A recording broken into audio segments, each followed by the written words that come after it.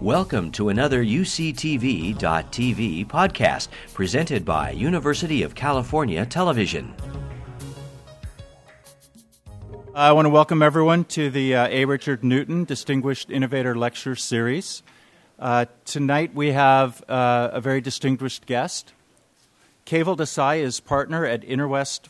He focuses on investments in internet and mobile startups. His over 20-year history in Silicon Valley includes holding roles at Google, Digg, McKinsey, Global Village Communication, and Tandem Computers. His prior investment experience includes Onset Ventures and Morgan Stanley Venture Partners.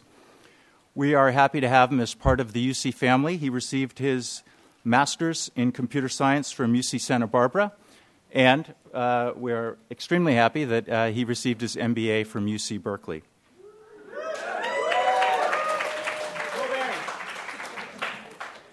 He co-founded the UC Berkeley Business Plan competition and currently sits on the board of the Lester Center for Entrepreneurship at the Haas School of Business. So please join me in welcoming Keval Desai.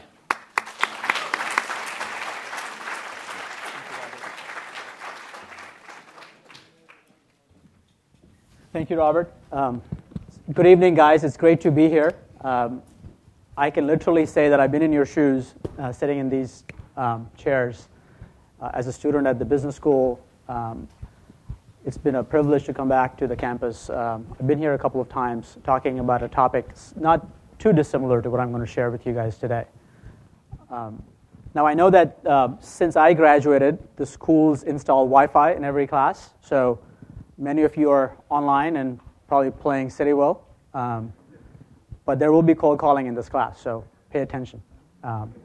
Even those who are at the back benches. That's where I used to sit, so I know what goes on over there. But seriously, it's great to be here. Thanks for spending your fine Tuesday evening with me. What I thought I would do is talk about a topic that doesn't really get talked about a whole lot in schools or in private sector, which is product management and product development. And if you're thinking about starting a company, in particular in Silicon Valley, which is sort of my experience, I'll talk about what I know and where I learned it. You have to know the biases of the speaker before you give credence to anything he or she says. But if you're going to start a company in Silicon Valley, which I think many of you will end up doing or probably are doing right now, this concept of how do you take an idea from inception to its first product launch, the first customer, to the next customer, and then hopefully to revenue and to profitability, and then eventually to bigger success. That first phase of product development, I think, is one of the most crucial phases of a company, and I think that's a phase where most people get it wrong. And I've been fortunate to go through many, many failures and some successes in that phase where you take an idea, again, from conception to reality. And I want to share some of those stories with you guys in the hope that perhaps those lessons might be useful to you as you go on to your future success. So as I share that, let's make it an interactive session. I'm going to, again, tell some stories. You may have some questions, some comments, maybe perhaps some disagreements based on your experience. So invite all of those opinions and let's talk. So first things first, before you listen to the speaker, you have to know their biases. So these are my products. These are the products that I've been fortunate enough to get involved with. Starting to your left, I started my career in Silicon Valley in 91, straight out of graduating from Santa Barbara. And I worked at a company called Tandem Computers. It was the mainframe. That's how we used to call cloud computing back in the days. There was a big computer, and it was only one computer, and it was massive. It looked like a refrigerator. And Tandem was a very successful company that did something called fault-tolerant computing, where you could pull out the CPU, you could pull out the disk drive, you could pull out even the power supply, and the machine would still keep running. And it's like, well, how do you do that? And there's a whole field of computer science that's dedicated to innovating that in that discipline, which is fault-tolerant computing. And these are the computers that run the New York Stock Exchange, your ATMs, dialysis machines, anywhere where you cannot tolerate a failure for even a microsecond. That's what we were doing at the time. And then I went on sort of down the stack. I started working on smaller and smaller products, worked at a company called Global Village Communication in the mid-90s, which did fax modems. So Many of you may not even know what a fax modem is, but it used to be a device, a little thing that you would attach to your computer, a PC or a Mac, and you would send faxes to people. People used to do that at one time in life. And then I moved on and sort of, after business school, ended up starting a company called ACHEX, A-C-H-E-X, which is basically using the automated clearinghouse network in the U.S. To facilitate payments between individuals and businesses. This is the same network that you use to do a direct deposit of a bank account or a check in a bank account. It's a federally mandated U.S. network, and we used it to facilitate payments to online companies that are like Walmart and Kmart that were just coming online in the late 90s. So I learned a lot about how do you facilitate internet payments in the very sort of early days of the online e-commerce market. And then I moved on and spent 7 years at Google, which was a laboratory for learning a variety of things. How do you hire the best people? How do you motivate them? How do you launch products at global scale? How do you focus on the end user? How do you do innovation on a variety of fields in parallel? And I'll talk about a few of those stories. And then finally, just last year, I spent a year at a company called Digg, which is a social news site, which is sort of the pioneer in this what people call the Web 2.0 era, which is taking the community aspect of real, everyday life and pulling that on the internet to curate information and provide people with a digest of news that might be of relevance to them. And then earlier this year, I joined a venture capital firm where I get to invest in some of these entrepreneurs and ideas that are forming the future of the online commerce. So anyway, that's my bias. So everything I know is within Silicon Valley, which is a good news and bad news story. Keep that in mind, and if you come from an area of the world outside of that, your experiences and your insights might be different, and that's good. And I welcome your input in those areas. And by the way, this is my latest product. This is a 2-year-old product that is. I still haven't figured out how it actually works or what influence I can have, but I'm learning every day. So let's do a quiz. Before we get into product management, product development, let's sort of step back and talk about the context, the current context that all of us are living in. Okay, so this is sort of like the Jeopardy-style quiz. These are answers, and we got to come up with the right questions. Okay, let's start with the outermost concentric circle. So the number 7 billion. Anybody know what that is? How many people are living on Earth? Thank you. How many people are living in the world? So I think there was a stat published by the UN last month that said in October, this month, there will be 7 billion people on the planet.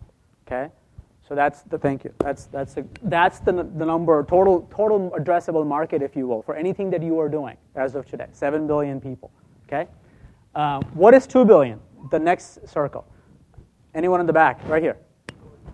People with internet. Great. So 2 billion people have access to internet on a daily basis, whether it's through a fixed internet, DSL or cable modem, or a smartphone that allows you access to the mobile data network. Okay, so that's the number of people who have access to the internet. It's a large number of people who have access to online services. Okay, what's 800 million? Anyone? The back. Yes. How many people have cell phones? Good guess. That actually might be actually the number of people with cell phones is even bigger than that if you include the feature phones, sort of the text phones. No, 800 million is actually less than the number of cell phones in the world, but it's a very important number. Number of Facebook users.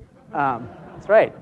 There are 800 million people in the world who have a Facebook account, and according to Mark Zuckerberg, half of them are logged into Facebook every day, which is a pretty phenomenal number, right? Just think about that, okay? So why is that relevant? You could, for example, build a product or a service and just put it on Facebook, and you would be addressing a population that's larger than the population of the United States, right? It's a pretty big market. All right, what is 500 million? Somebody already said something very close to that. 500 million. Going once, going twice. Yes, right at the back. Smartphones, very good. So 500 million is actually the number of smartphones shipped every year. Actually, this was the number for this year, projected for this year, 2011. This includes everything from iPhones to Android phones to BlackBerries, anything that has access to the internet and can run a browser effectively, right? That's what a smartphone would be at its simplest definition. So what does that mean? That means that you don't have to be in front of your computer to access the internet. I mean, all of you guys have a smartphone in your pocket. Most of you do. And so that's a pretty big market as well. And then 300 million, we already talked about. It's the population of the U.S. Okay. So the point of this slide is that we live in a very, very special time where there is tremendous opportunity ahead of us, no matter how you size it. Even if you think that Facebook is very, very successful, and it is, 800 million people, it's still only about 10% of the world's population, right? So you could start a social network today, and you still have the opportunity to go and get the other 90%. Right? That's a pretty big opportunity. Very few companies in the world actually get 90% market share, and if you do, the government wants to call you. So that's a huge opportunity, and I think that's a fundamental point to remember as you think about what you want to do next coming out of college. In every area, there is effectively unbounded opportunity, right? Nothing is saturated. Okay. Now, the other good news here is that this internet, so 20 years ago, 1994, 95 is when Netscape went public, sort of the modern browser. So about 16, 17 years since that time, right? And Google went public in 2004. So you think about just 7 years ago, Google was a pretty interesting, relevant, and important company in our lives. And most people thought, wow, there would not be another Google in our lifetime. And then Facebook comes along, and then Facebook is pretty big and successful. But the more interesting thing is that all of the stuff that was done, so when Netscape came along and the browser became sort of a way of daily life for us, every business, whether it was small business, large business, every individual started thinking about, how do I get my services to the internet? How do I start offering my products to people all over the world using this new medium called the World Wide Web? And so businesses went around retooling themselves for the internet, right? I mean, so there's this big explosion in opportunity, wealth creation, just a new way of doing things. Well, the good news is that all of those things, all of those businesses are now getting rebuilt again. And why are they getting rebuilt? Because two big things have happened. One is that real names have started coming online, right? All of us were on the internet 5 years ago, 10 years ago, but we were not using our real names online. So if we bought something, if we commented an article, it was mostly through an anonymous identity that we had, or we had no identity, right? You use Google, nobody knows who you are. But that's not the case anymore. We do things online with our real names, just like we do things in the physical world with our real names. You go and buy things at a store, give your credit card, people know who you are. Okay, so that's a pretty big fundamental shift, and that's bringing the online ecosystem very close to the physical ecosystem. That means that the online opportunity is going to be as big as the physical world opportunity, right? Because there is really no distinction between the online identity and the real world identity, right? So just think about that. And the second dimension, obviously, is mobile, right? The fact that you now have this device in your hand at all times in your life, anywhere you go. Again, all of these businesses are retooling themselves, reinventing themselves to provide their products and services to all of us through our mobile devices. So essentially, the world is getting rebuilt again, and that always provides for opportunities. And that how often does that happen, right? How many times in the history of the world do things like this happen? Railroads came along and companies reinvented themselves for that, right? Airlines came along and companies retooled for them. Browser came along, so identity comes along mobile. So we're getting sort of a fifth or sixth shot at the goal again to do some really amazing big things. So that's pretty cool. In the interest of time, I'll skip this. I mean, the idea here is that it used to be that when I came to Silicon Valley 20 years ago, people would say, "Oh, mobile is going to be around the corner 5 years from now." Okay. Well, and it quite never was, right? It'd be always 5 years from now. It turns out it is here now, right? I mean, this kid is already on iPad. This is not a fake, Photoshop picture. This is a true picture. He's very comfortable, a 2-year-old kid moving around applications on his iPad with his finger. This is his future. The way he experiences the world is going to be through a device like this or something similar to that. And that's the opportunity. There are 7 billion people like that in the world. Okay. All right. So let's talk about product management, how things have changed. And this is sort of my experience having lived through the Google phase, which is, if you think about how products used to get developed 20 years ago, and we're talking about consumer products here. This is not about business products, but consumer products, products that you and I use. Anybody know what this product on the left is? It's a razor. This was a very specific razor, though. This is not just any random razor. This is the Gillette razor. What's it called? Mach 3. This was a major innovation in the category of razors, right? Why? Because it has 3 blades, right? And it was a big deal. I mean, who would thought of having 3 blades on a single razor? Insane. Anybody know how much money was spent before the first Mach 3 was ever shipped to a user? How much money was spent in research and development before the first user got a Mach 3? Any guesses? 400 million. Good guess. Not even close. Someone else. Higher than 400 million. Come on. 600 million. Not even close. Go up. $1 billion. Somebody said $1 billion. Yes, $1 billion was spent. $1 billion was spent doing research and development before a single user got access to the Mach 3. How much money was spent before a single user, before the first user got access to a Google search engine? $100? That's a good guess. I think it was probably 0. Because the initial product, proof of concept, was done at Stanford in the lab. Larry and Sergey were research students, graduate students. And, their fellow students, classmates started using it on the Stanford campus. So before the first user saw or got access to the Google search engine, it's probably about close to $0. So why is that? Why did Gillette spend $1 billion in the Mach 3 and Google was able to get it out with almost nothing? Why is that? What's the big difference? Say that again? Hardware versus software. Yes, that's part of it. Absolutely. You got to make a physical product. You got to have some cost of goods. You have to have a manufacturing plant. You got to have a distribution facility. You have to package it. You got to put it on the shelf. All of that. Absolutely. What else? Yes. There was an established user base that you didn't want to harm. There was an established user base that you want to harm. Right. So there was a precedent. The customer expected something out of a razor. And you wanted to make sure that you at least had that and then some. Is that right? Yeah. So you had to know what the market wanted. You had to go out and do some research. Okay?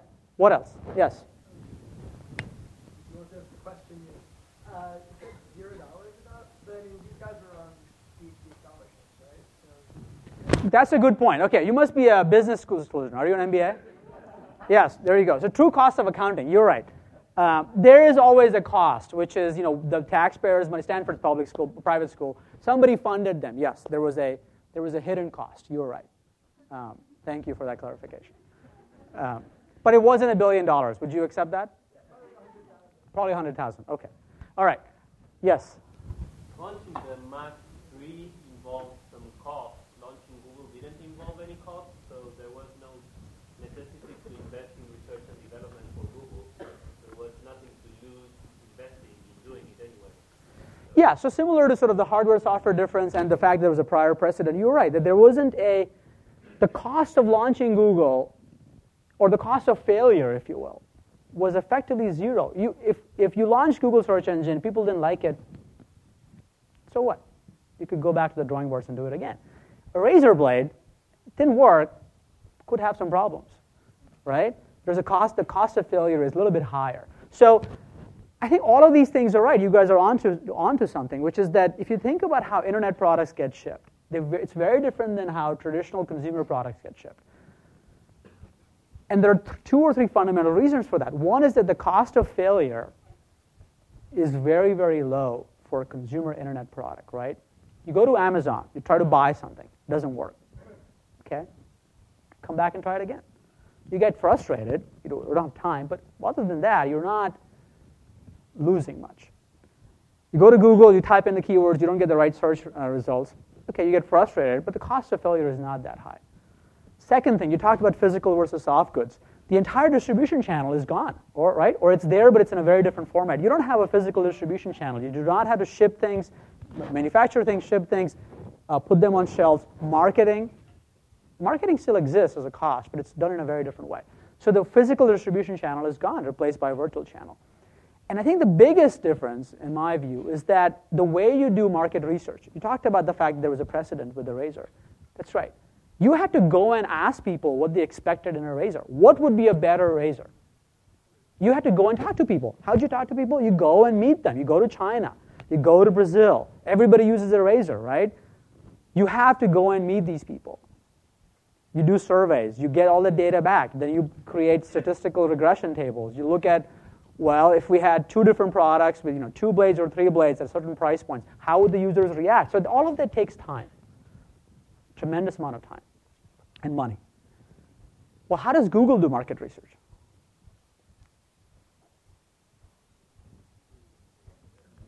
Yes? When they test a little tweak to their algorithm, they have a mechanism where they can send a small percentage of the searches through that changed algorithm. Yeah, so there is something called a 1% experiment. You basically take 1% of your traffic and you show them a different UI or a different search result or a different color, and you measure their reaction. Well, how do you measure their reaction? It's in your logs. The consumers are on your site. So the time it takes to poll your audience with a new change or a new feature or a new product, take that feedback and iterate on it is fraction of the time that it would take Gillette, right? Because the users are on the internet. You can collect data instantaneously. You can look at that result the next morning and ship a new version. So this idea of launch and iterate could not be done with the Mark III. You couldn't launch and iterate. You had to get it right the first time because the cost of iterating is very, very high.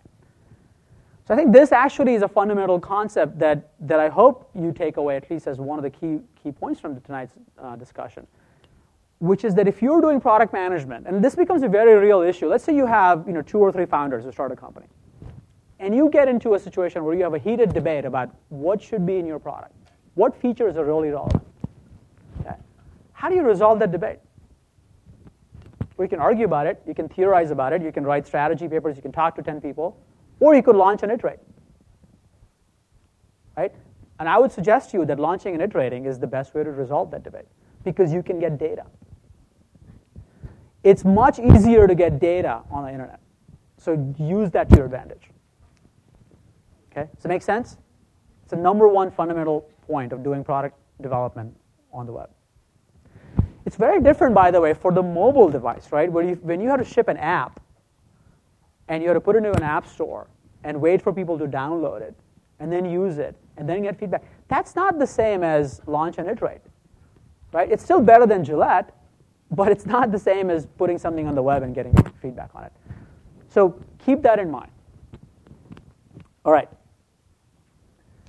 The second thing that becomes a hot topic of discussion is, what do you do about competition?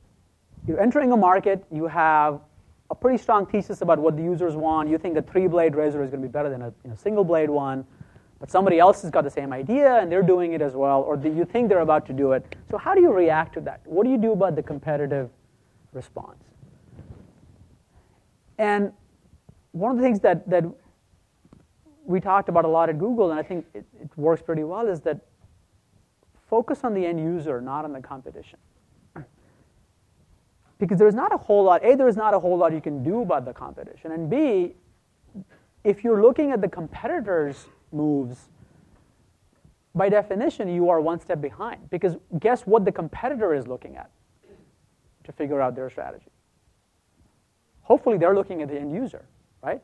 Somebody's got to be looking at the end user. If your competitor is not looking at the end user, you're following the wrong horse anyways. So might as well get to the end user first yourself, right? It's like driving forward, looking through the windshield, or driving forward, looking in the rearview mirror. One of them is going to succeed in the long run, right? So I would suggest, perhaps controversially, that competition is almost irrelevant to your product strategy. Just focus on what the user wants. If the competitor has a better product, the users will tell you that, right? They're going to say, look, I already have a better solution. You don't need to look at the competitor, just focus on the end user. So that's point number 2.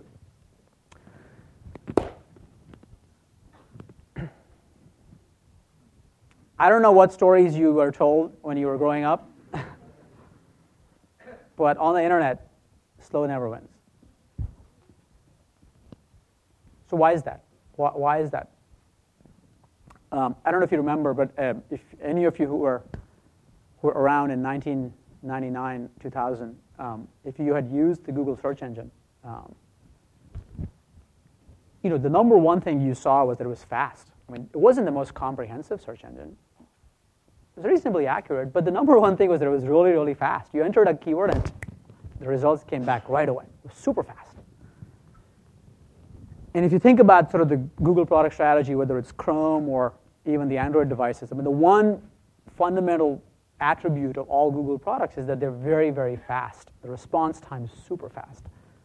And in fact, if you have friends and colleagues who work at Google or have worked at Google, they'll tell you that within the company, that was a fundamental pillar of product strategy.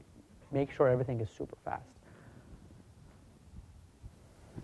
And why is that? It's that when you have something that's fast, you experience that product, there's a certain amount of joy, inner sort of happiness that comes from using it, right?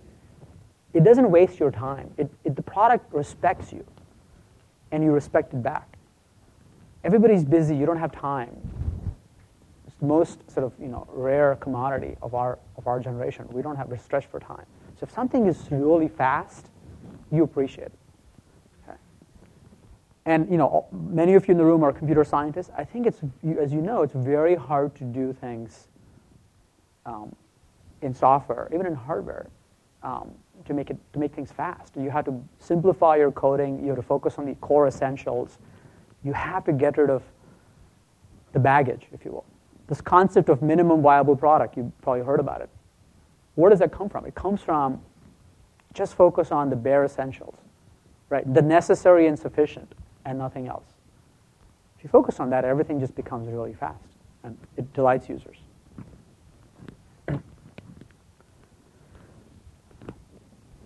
Localization from day one. L10N stands for localization, right? I think most of you know that. So why is that? Again, the internet, the distribution channel is global from day one. You put something on the website, you have no control over who's using that service at that point. Anybody from any country could come and use your site.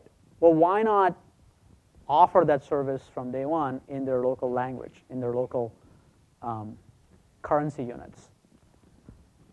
Because the entire market, the entire world is your market. So think about when you, as software engineers, product managers, think about localization from day one.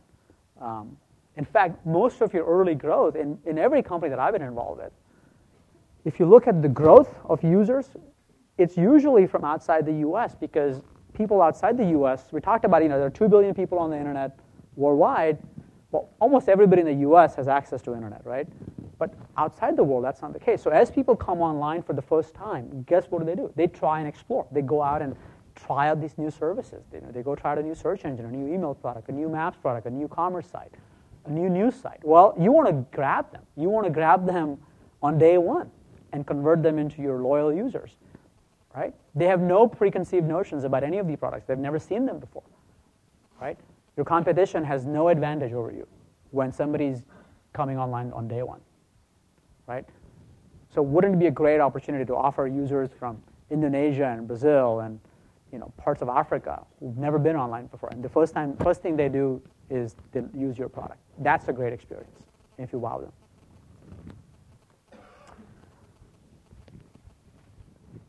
This sort of goes back to our feedback loop thing, and instead of arguing, use data. Try, when in doubt, try out both or multiple variations of something and get data. And it works in life. It should work on the internet too. All right, and then sort of final point on you build a great product. You've done all the things. You localize it on day one. It's super fast. You have multiple variations of key concepts. You're getting data. Okay, that's all great. How do you actually acquire customers? Okay. So 40, 50 years ago, even in some cases, even today, where do you go and get your users? Where do you get millions of users?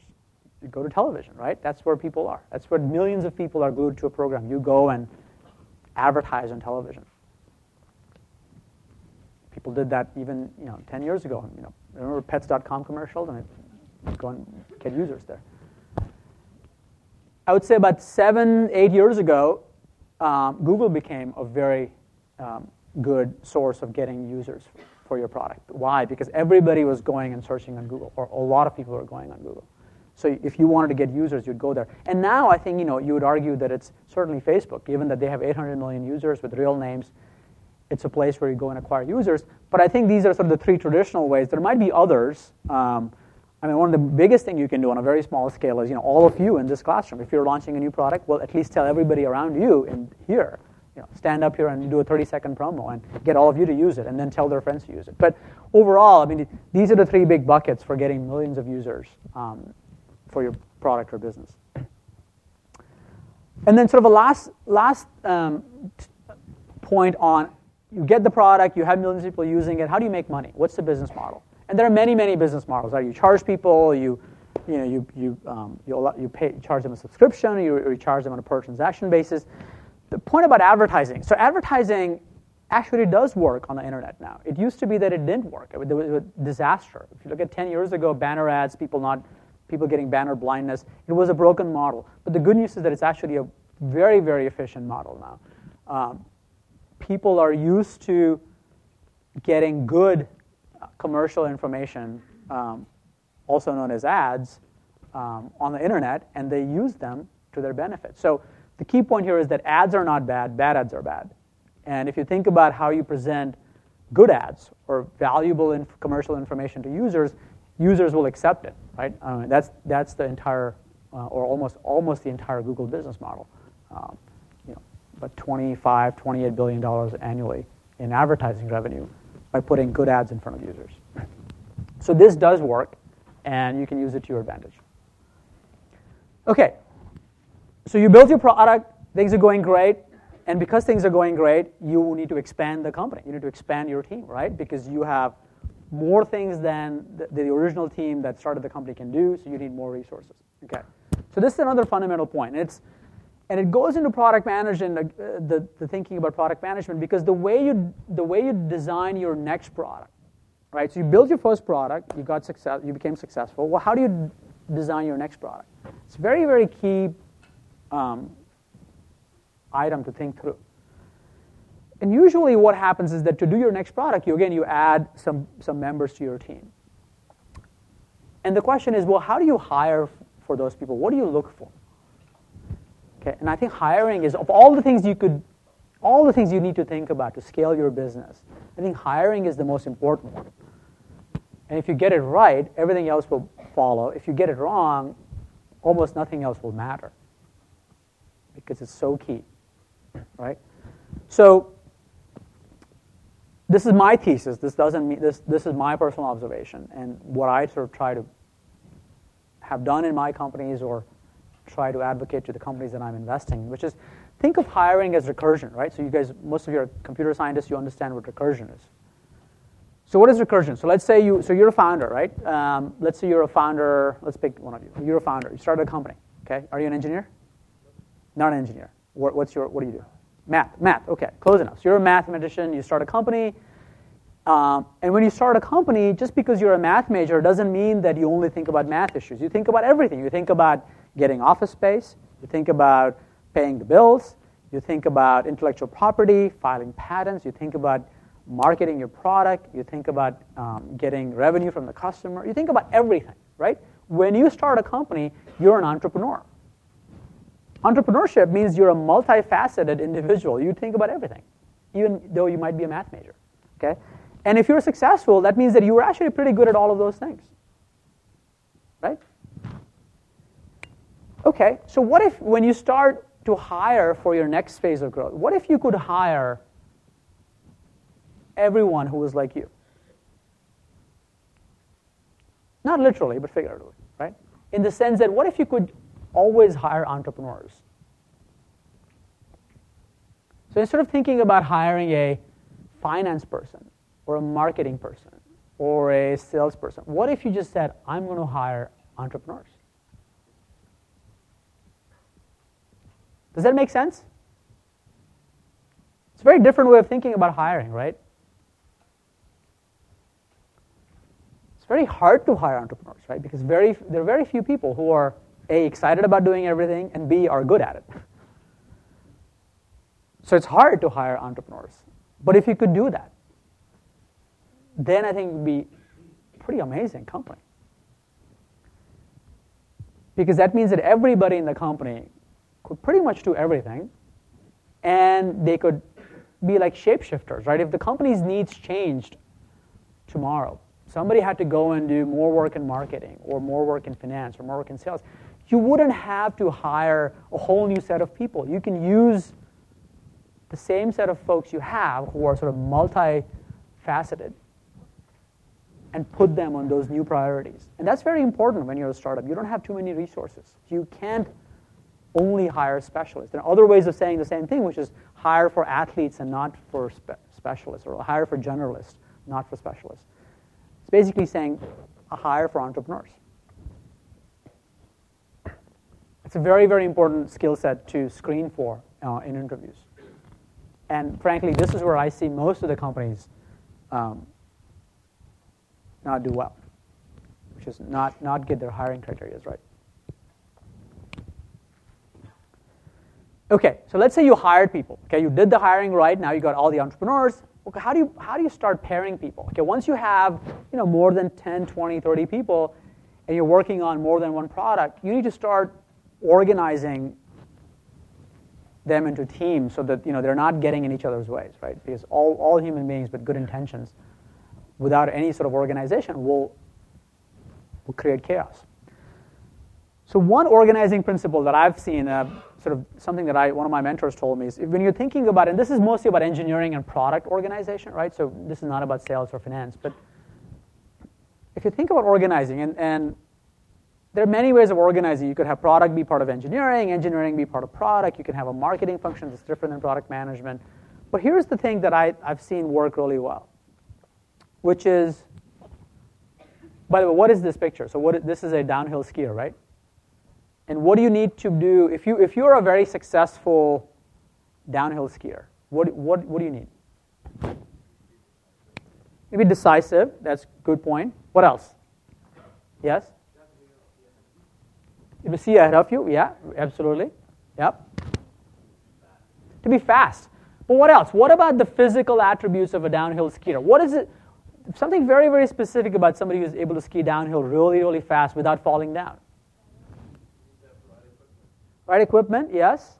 But what else? Balance. Balance is number one. So you need a very strong right leg and a very strong left leg. Balance is key when you're going down fast, downhill. Okay? And this is in the context of Silicon Valley, in the context of technology companies. But in technology companies, the best ones get the balance of product and engineering right. Almost always. Okay? And they create this partnership between the engineering leader and the product leader. And they're the sort of the symbiotic nucleus of the organization at all levels. And if you can create this partnership, this pairing, great things come out of it. Okay?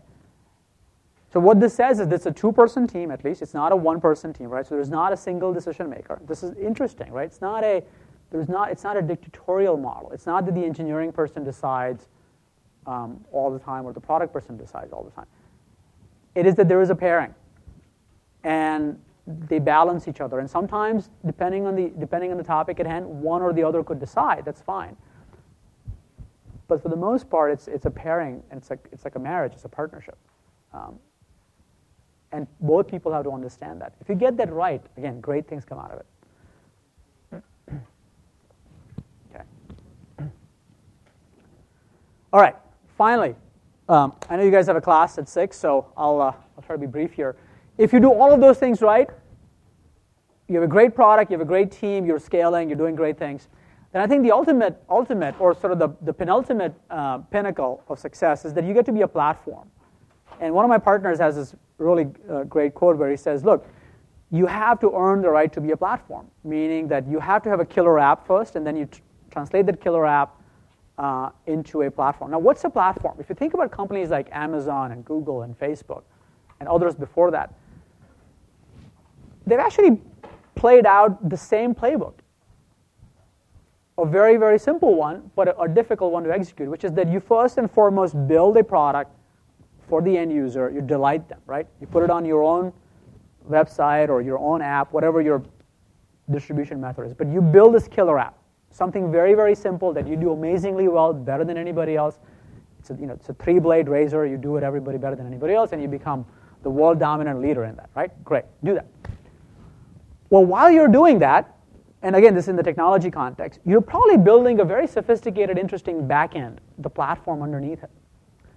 Well, why not liberate your platform from your front-end application and allow other people to use your platform?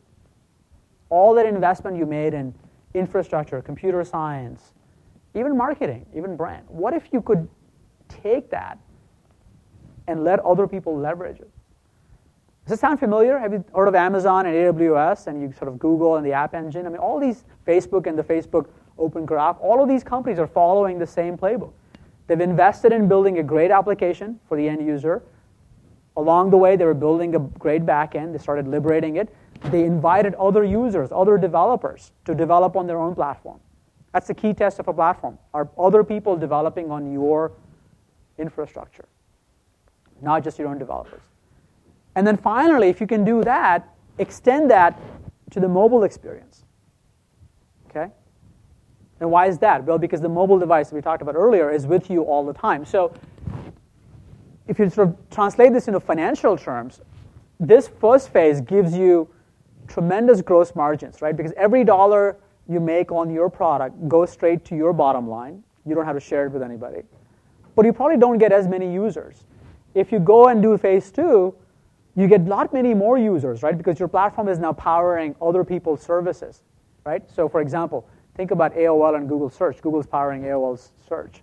Facebook and Open Graph. You go to the Washington Post site, Facebook is powering some of their the social recommendations on that site. So phase 2 allows you to get more users than you could on your own, but probably at a lower margin because you have to do some revenue sharing with these partners that are depending on your ecosystem, right? And then phase 3 doesn't necessarily get you more users, right? It's not that the person who is using your service on the mobile phone is not already using you on the web, but it gives you more engagement. They will be using your product more times a day or for a longer duration of the time because they have the phone with them much longer than they have the physical device, the PC or Mac in front of them, right? So high gross margins, more users, more engagement. Was there a question there? Yes? Great question. Yeah.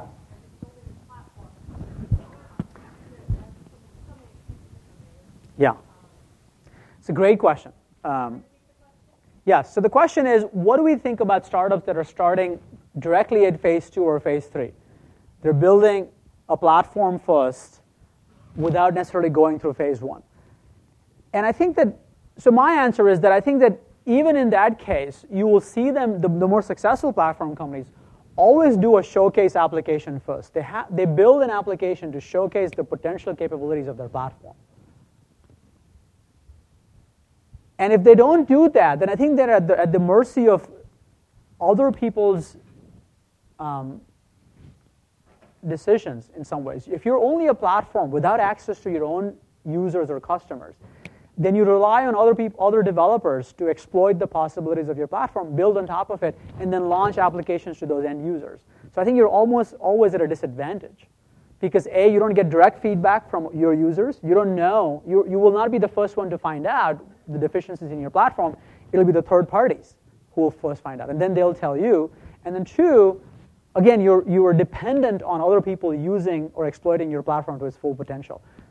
So I would suggest that even if you want to be a platform company in the end, you develop some applications first yourself to ignite the imagination of other developers to see what can be done with your platform. Does that make sense? Great. That's all I had. I know people have to leave for another class, so I'll stop here, but I'll be here. So if those who need to leave, please do so. Thank you for your time. I'll hang out and answer any more questions, comments if you have them. Thank you. You've been listening to a podcast by University of California Television. For more information about this program or UCTV, visit us online at uctv.tv.